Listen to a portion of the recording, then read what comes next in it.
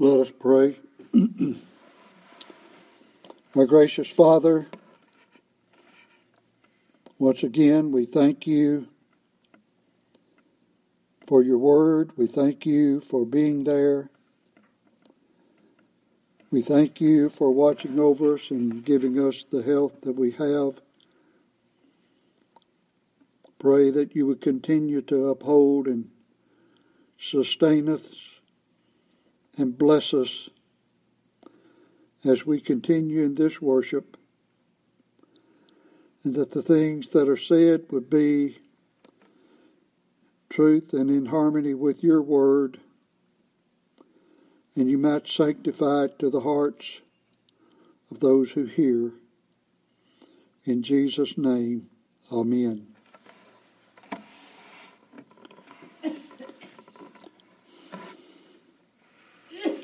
Taking up here in Galatians chapter 4,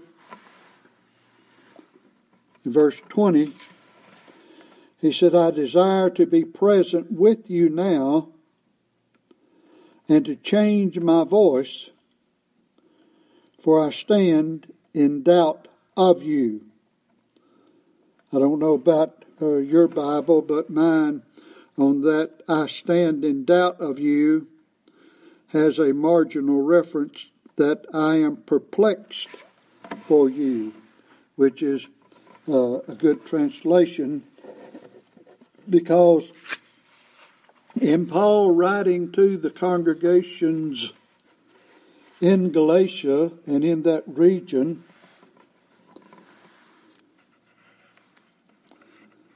he was concerned as to whether what he was saying would come across in the right spirit. And that's the reason that he says, I desire to be present with you.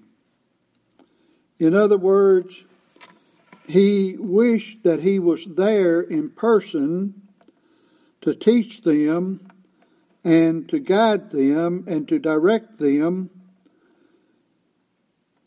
because sometimes in writing something down, particularly in a letter, unless one is very skillful when trying to broach a sensitive subject, it may come across as curt and short and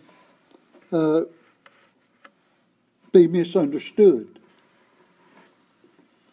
Because writing a letter and writing things down, as we said, can come across as cold and uncaring, whereas if the same thing were said in person, it might be received in an entirely different spirit. Many of us, and I really put myself in this category, are not skillful in conveying our sentiments and feelings in speech, much less in writing. Like I said, I've wished for years that I was a far better communicator than what I am. I was raised in a family that there was love, there was respect, but we just kindly said things pretty flat, pretty straightforward. And I know I was the baby of the family, and there were no sisters. Didn't have any sisters, and so I learned at a very young age to clean the house, dust the furniture. We had to move everything when we dusted. We swept under the bed when we cleaned and things of that nature. I remember when we bought our first vacuum cleaner. I kind of thought the millennium had come. I didn't even know what the millennium was back then, but I thought that was the best thing that could come down the pike. And I washed dishes, and so I learned to do a lot of housework with my mother, and we did a lot of picking at each other and, just having a good time and saying things back and forth. But if you were to come in the house and hear us sometimes, you might think that we were miffed at each other, or might even think we were mad or something because of our just straightforward talking, and we never thought anything about it. We just had a good time in our folly in that.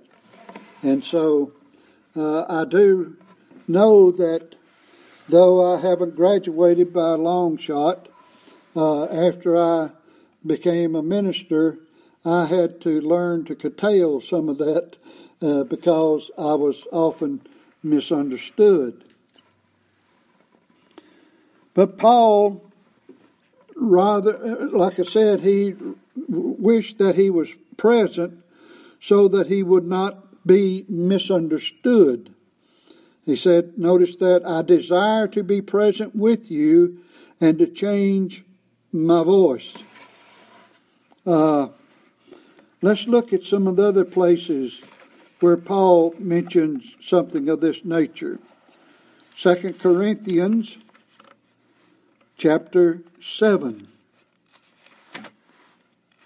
2 Corinthians chapter 7.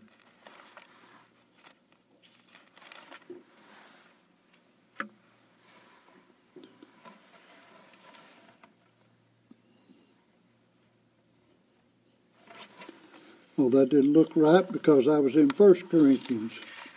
Let me get over here to 2 Corinthians.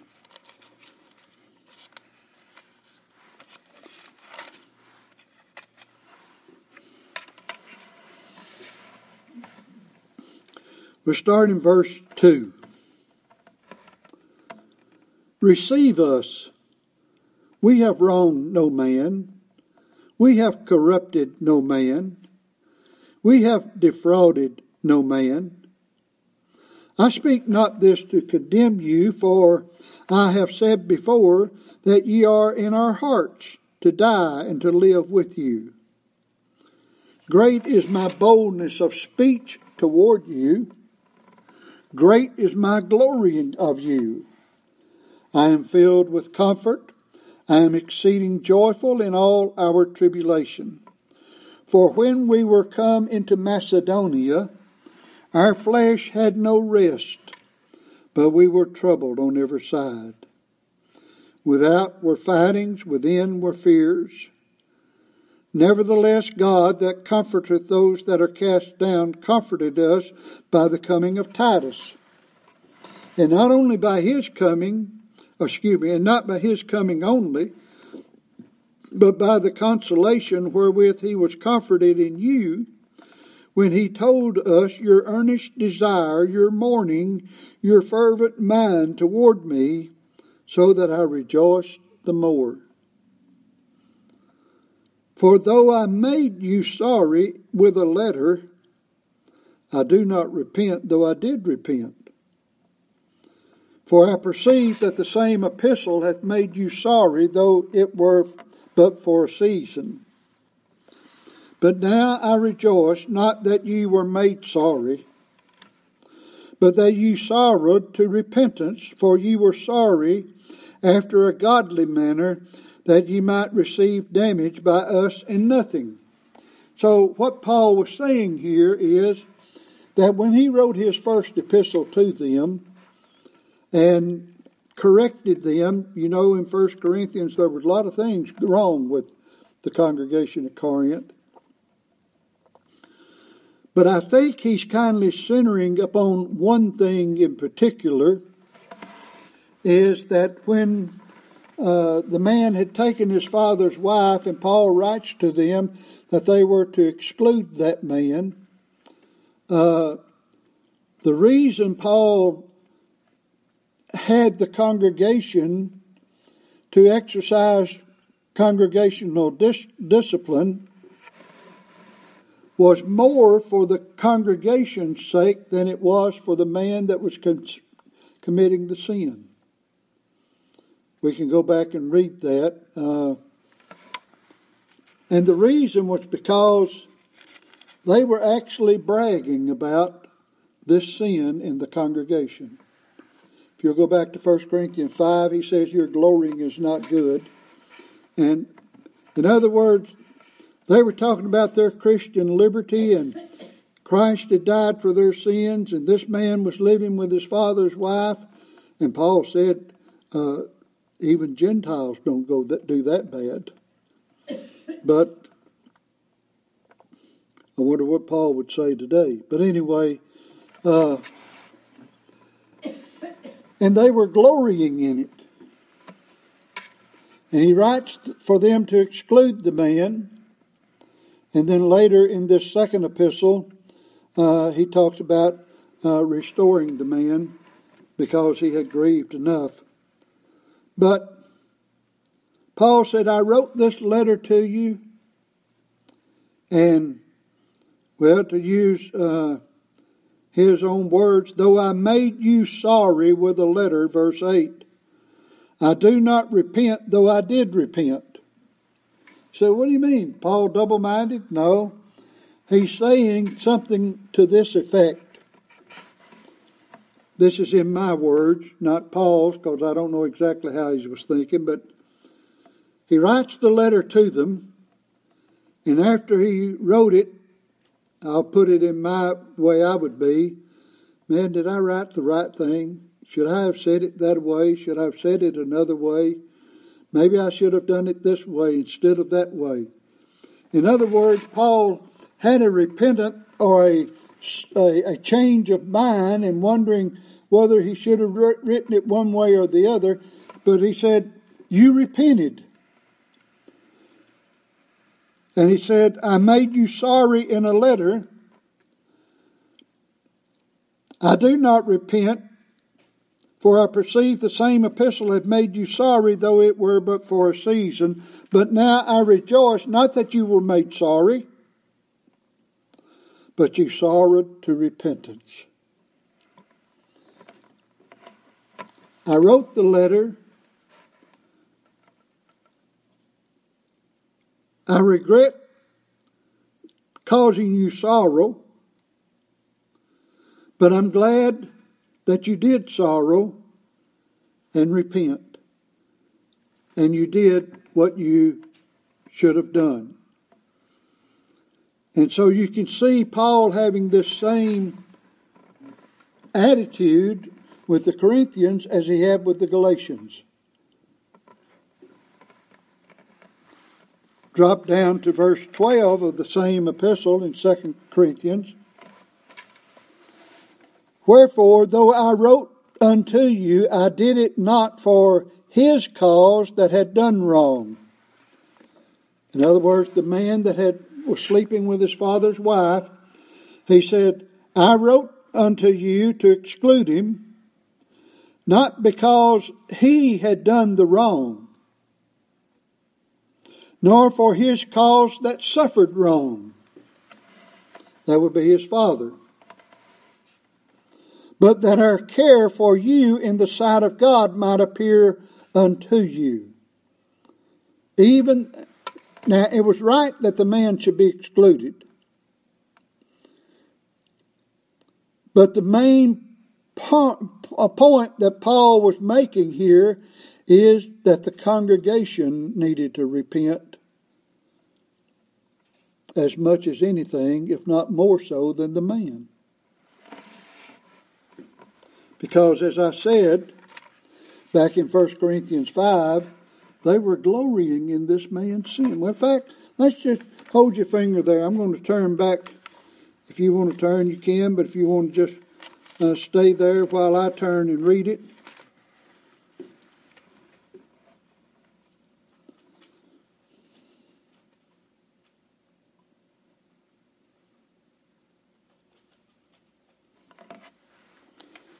1 Corinthians 5, verse 1, it is reported commonly that there is fornication among you, and such fornication as is not so much as named among the Gentiles,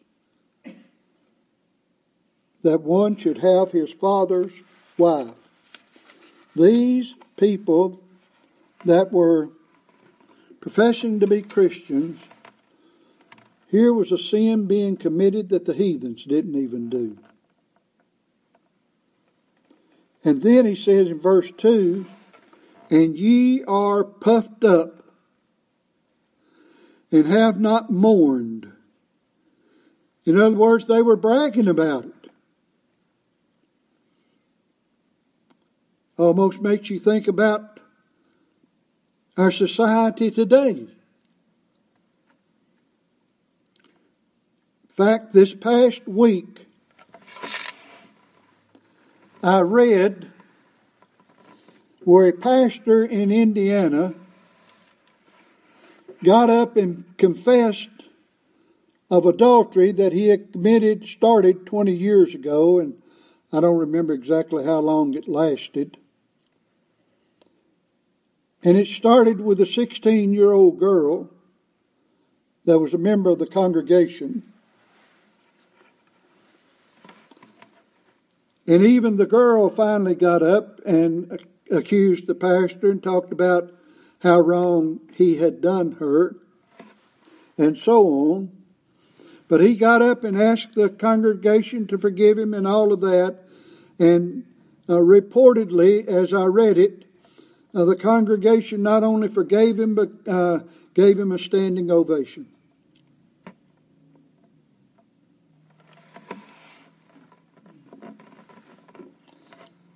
That's what's going on in so-called Christian congregations.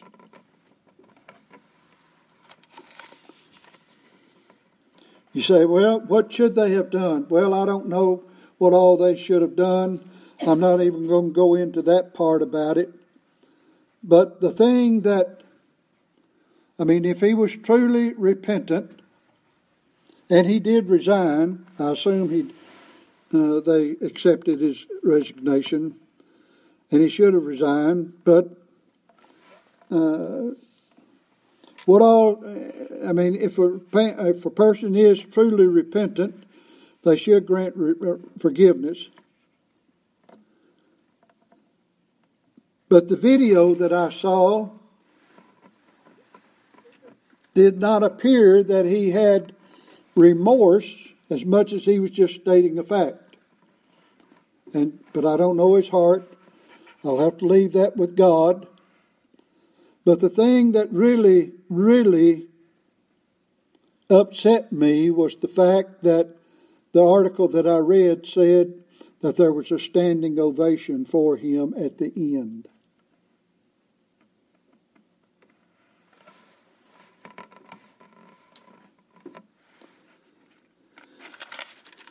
Makes me think of Corinth, how that they were bragging, puffed up.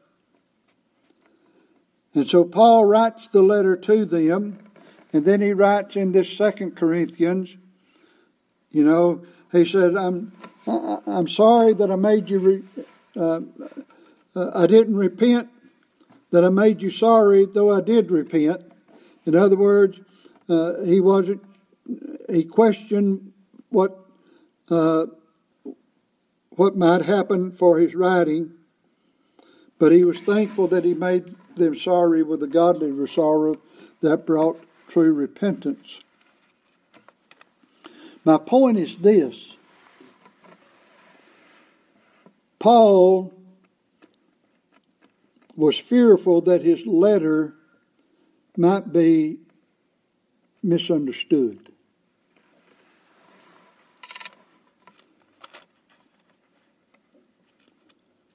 In the 10th chapter of 2 Corinthians,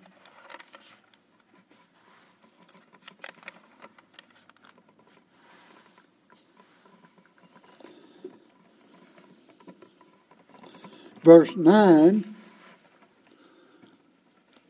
writes, that I may seem as if I would terrify you by letters, for his letters, say they, are weighty and powerful, but his bodily presence is weak and his speech contemptible.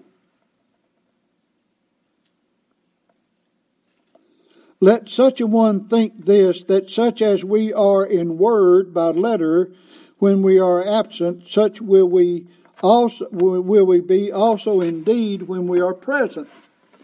So the report had already gone out that Paul's letters were harsh, they were weighty, but we must remember that Paul was an apostle, and 1 Corinthians was written by the inspiration of the Holy Spirit. And though they may have been straightforward and harsh in some ways, it brought repentance, but Paul wasn't indifferent about it.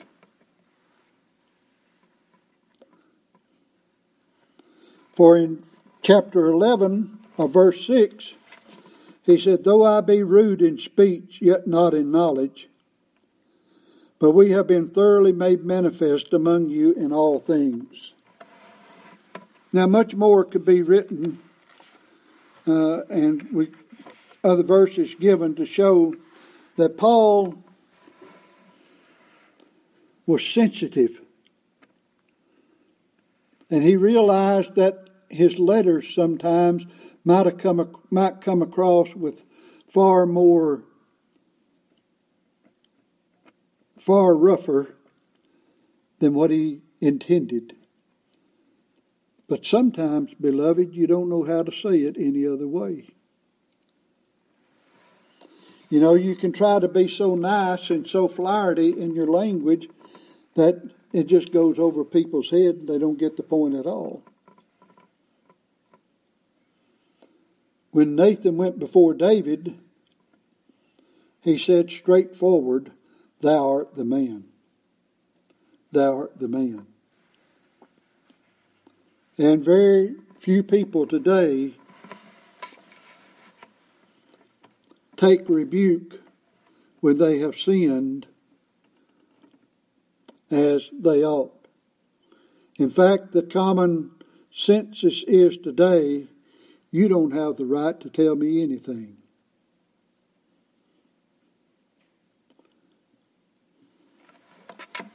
But you can't read the scriptures and get that idea. Luther summarized it this way. To be brief, I would gladly convert you by my letters, that is to say, call you back from the law to the faith of Jesus Christ. But I fear that I shall not do it so by dead letter. But if I were with you, and if I were present, I could change my voice, I could reprove them bitterly that are obstinate, and comfort the weak with sweet and loving words as occasion should require. So it's easier to talk with a group of people. You might need to speak with one person one way and another person another, but when you're writing the letter to the congregation, it might have a whole different appearance and spirit about it. I think you know what I'm trying to say, that Paul was afraid his letter might be too straightforward and might not bring about the desired effect that he desired.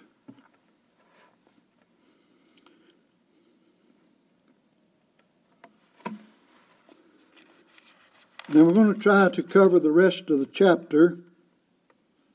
So I'll read verses 21 through 31. Tell me, ye that desire to be under the law, do you hear the law? Do you not hear the law? For it is written that Abraham had two sons, the one by bondmaid, the other by free woman. But he who was of the bondwoman was born after the flesh, but he of the free woman was by promise. Which, things are an allegory. For these are the two covenants, the one from the Mount Sinai, which gendereth to bondage, which is Agar. For this Agar is Mount Sinai in Arabia, and answereth to Jerusalem, which now is and is in bondage with her children. But Jerusalem, which is above, is free, which is the mother of us all. For it is written, Rejoice, thou barren that beareth not, break forth and cry, thou that travaileth not, for the desolate hath many more children than she which hath an husband. Now we, brethren, as Isaac was, are the children of promise, but as then he that was born after the flesh persecuteth him that was born after the Spirit, even so it is now. Nevertheless, what saith the Scripture? Cast out the bondwoman and her son, for the son of the bondwoman shall not be heir with the son of the free woman. So then, brethren, we are not children of the bondwoman, but of the free. Paul is discussing the two covenants, the Old Covenant and the New Covenant, and he's using Abraham with his two wives. He's using Abraham's two sons, Ishmael and Isaac. He's using the two locations of worship, Sinai and Jerusalem, and making a parallelism with the two covenants of grace and works.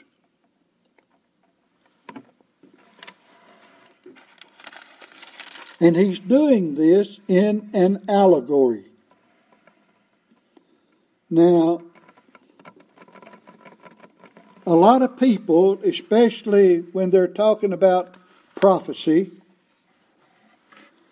they will come to this verse of Scripture, or this passage, and talk about an allegory and how Scriptures have allegories, and then they'll go off in Revelation and they'll make up things with the various verses and read into it what you don't know what they're talking about. But Paul says this is an allegory. He said, what I'm saying to you is an allegory. While there are types and shadows throughout the Scriptures,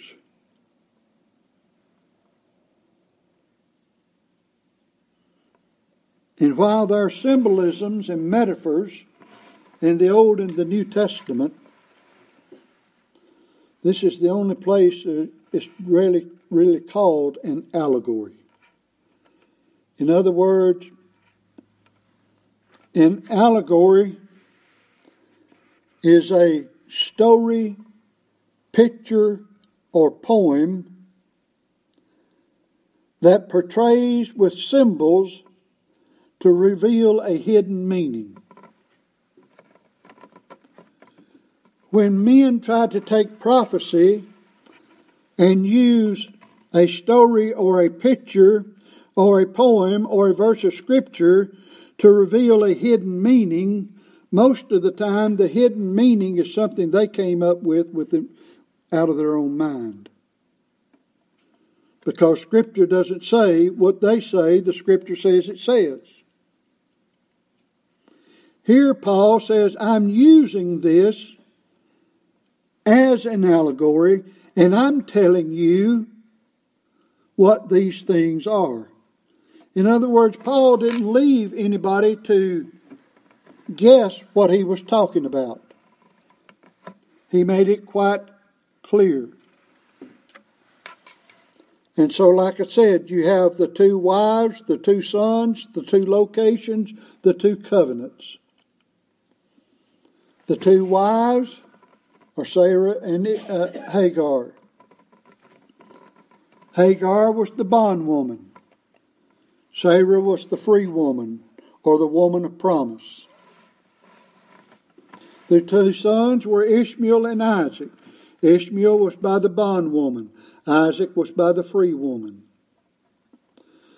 The two locations were Sinai and Jerusalem. Sinai was the law. Jerusalem was grace.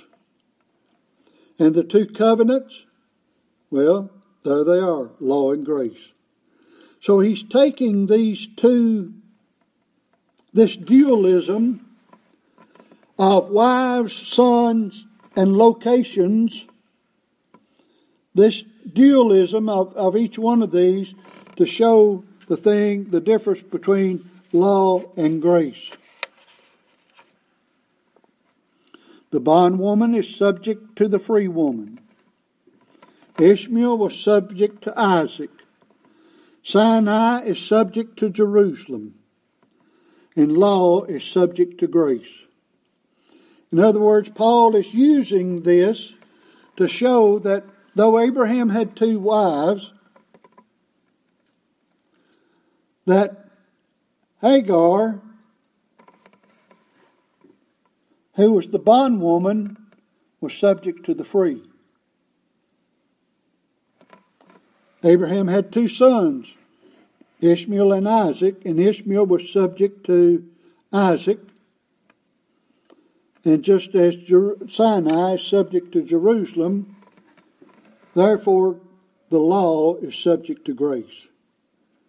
In other words, Paul was showing that grace is inferior to got that backwards. Paul was showing that the law was inferior to grace.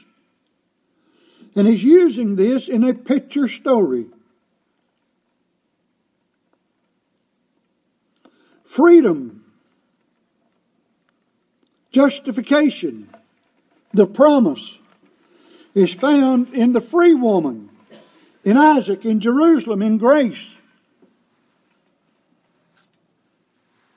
And since the Galatians were essentially Gentiles, the prophecy declares that there are more Gentile believers than Jewish.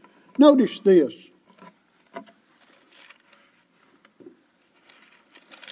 Notice what he says in verse 27. For it is written, rejoice thou barren that beareth not. That's Gentiles. Break forth and cry, thou that travaileth not. For the desolate hath many more children than she which hath an husband. In other words, it seems to indicate that God was going to save and is saving more among the Gentiles than of the Jews. Let's look at some of Galatians 4:27 is basically a quote from Isaiah 54. Let's turn to Isaiah 54.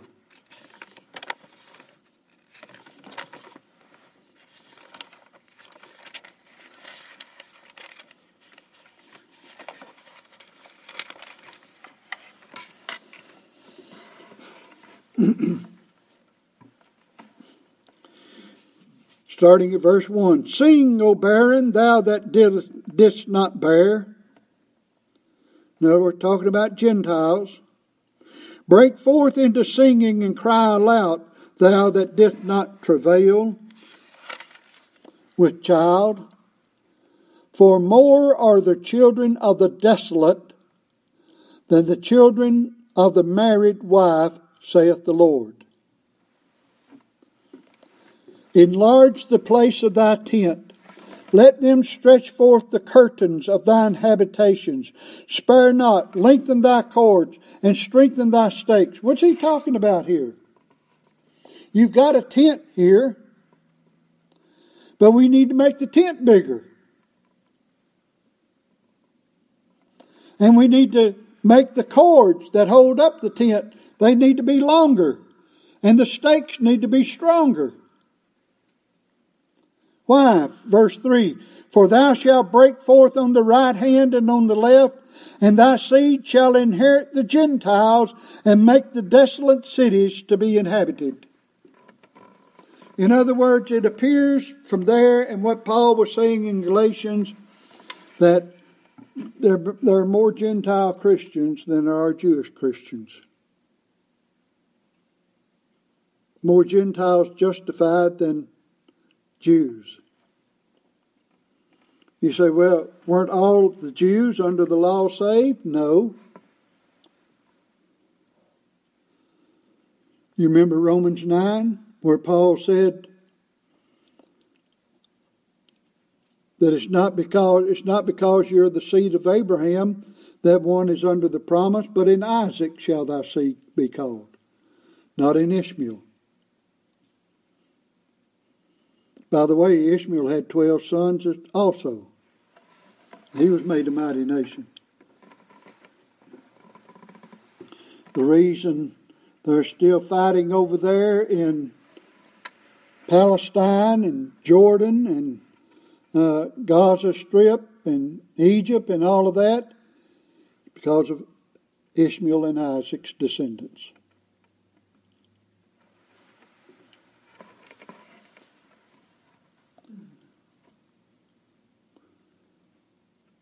But it was just a very small remnant of Jews under the law that were saved. Scripture says it was a remnant according to the election of grace. In fact, look in Deuteronomy, I believe it's 32. I don't have it. Didn't put this in my notes.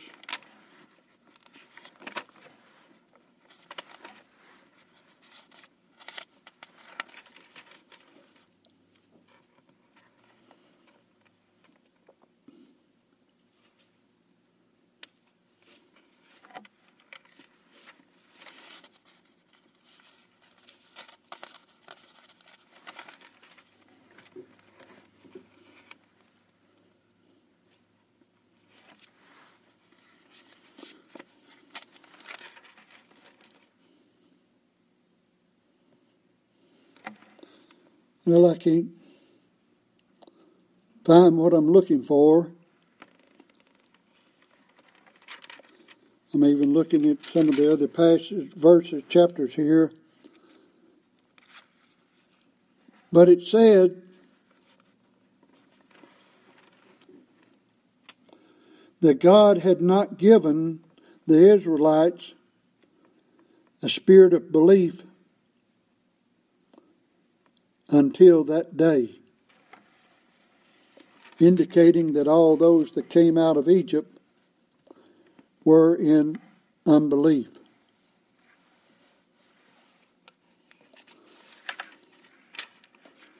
I probably don't have it underlined in this Bible, but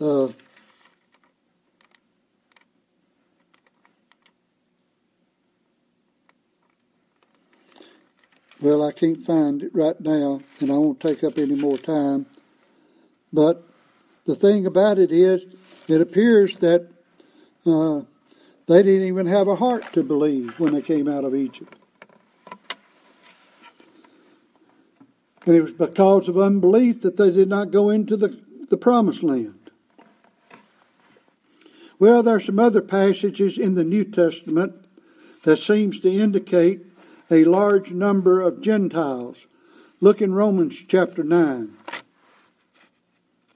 Large number of Gentiles, maybe more than Jews, have salvation.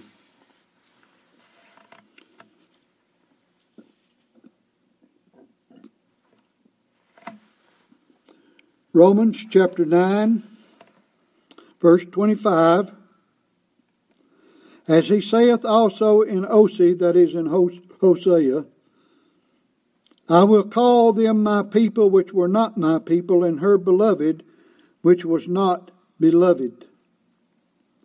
And it shall come to pass in the place where it was said unto them, Ye are not my people, there shall they be called the children of the living God.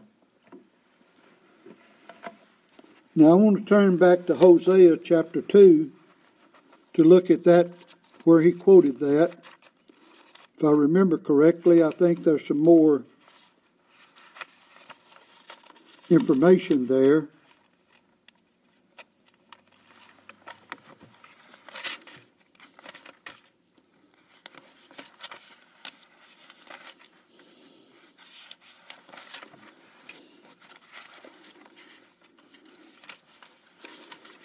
Hosea chapter 2, verse 23. I will sow her unto me in the earth, and I will have mercy upon her that had not obtained mercy. And I will say to them which were not my people, Thou art my people, and they shall say, Thou art my God. And then in back in chapter 1 of Hosea, verse 10, Yet the number of the children of Israel shall be as the sand of the sea, which cannot be measured nor numbered. And it shall come to pass that in that place where it was said unto them, You are not my people, there it shall be said unto them, You are the sons of the living God. So indicating there's a large group that are to be saved among the Gentiles, and possibly even more that were of Jewish descent. And so as Paul was talking to these Galatians, who were mainly Gentiles, and these Jews who were trying to get them to go back under the law, Paul said, you're trying to get them to go back unto that which not only is inferior in its religion, inferior in its grace, but possibly inferior in the numbers.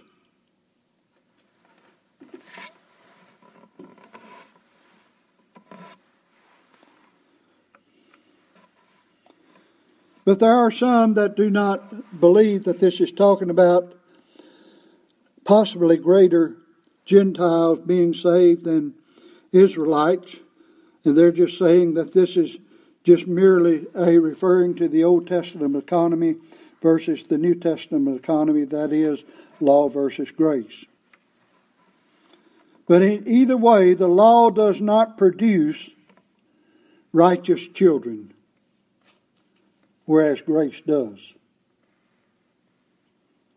And the text says that the desolate has more children, which, following the analogy, means that there are more children of the law than of grace. Notice what it says there again, verse 27. Thou travaileth for the desolate hath more children than she which hath an husband. So if the desolate here is the law and the husband is grace, then that's saying there's more people lost than are saved. So you've got something to work with in either case. But believers, whether they're Jew or Gentile, are children of the free woman and not of the bondwoman, that is, they're not of the law. The believers are not under the law. Our justification is of the promise, that is, of grace, and not of the law or works that engenders bondage. Luther said of these allegories, to use allegories is often a very dangerous thing. For unless a man have the perfect knowledge of Christian doctrine, he cannot use allegories rightly and as he should. That's the reason I just stay away from allegories.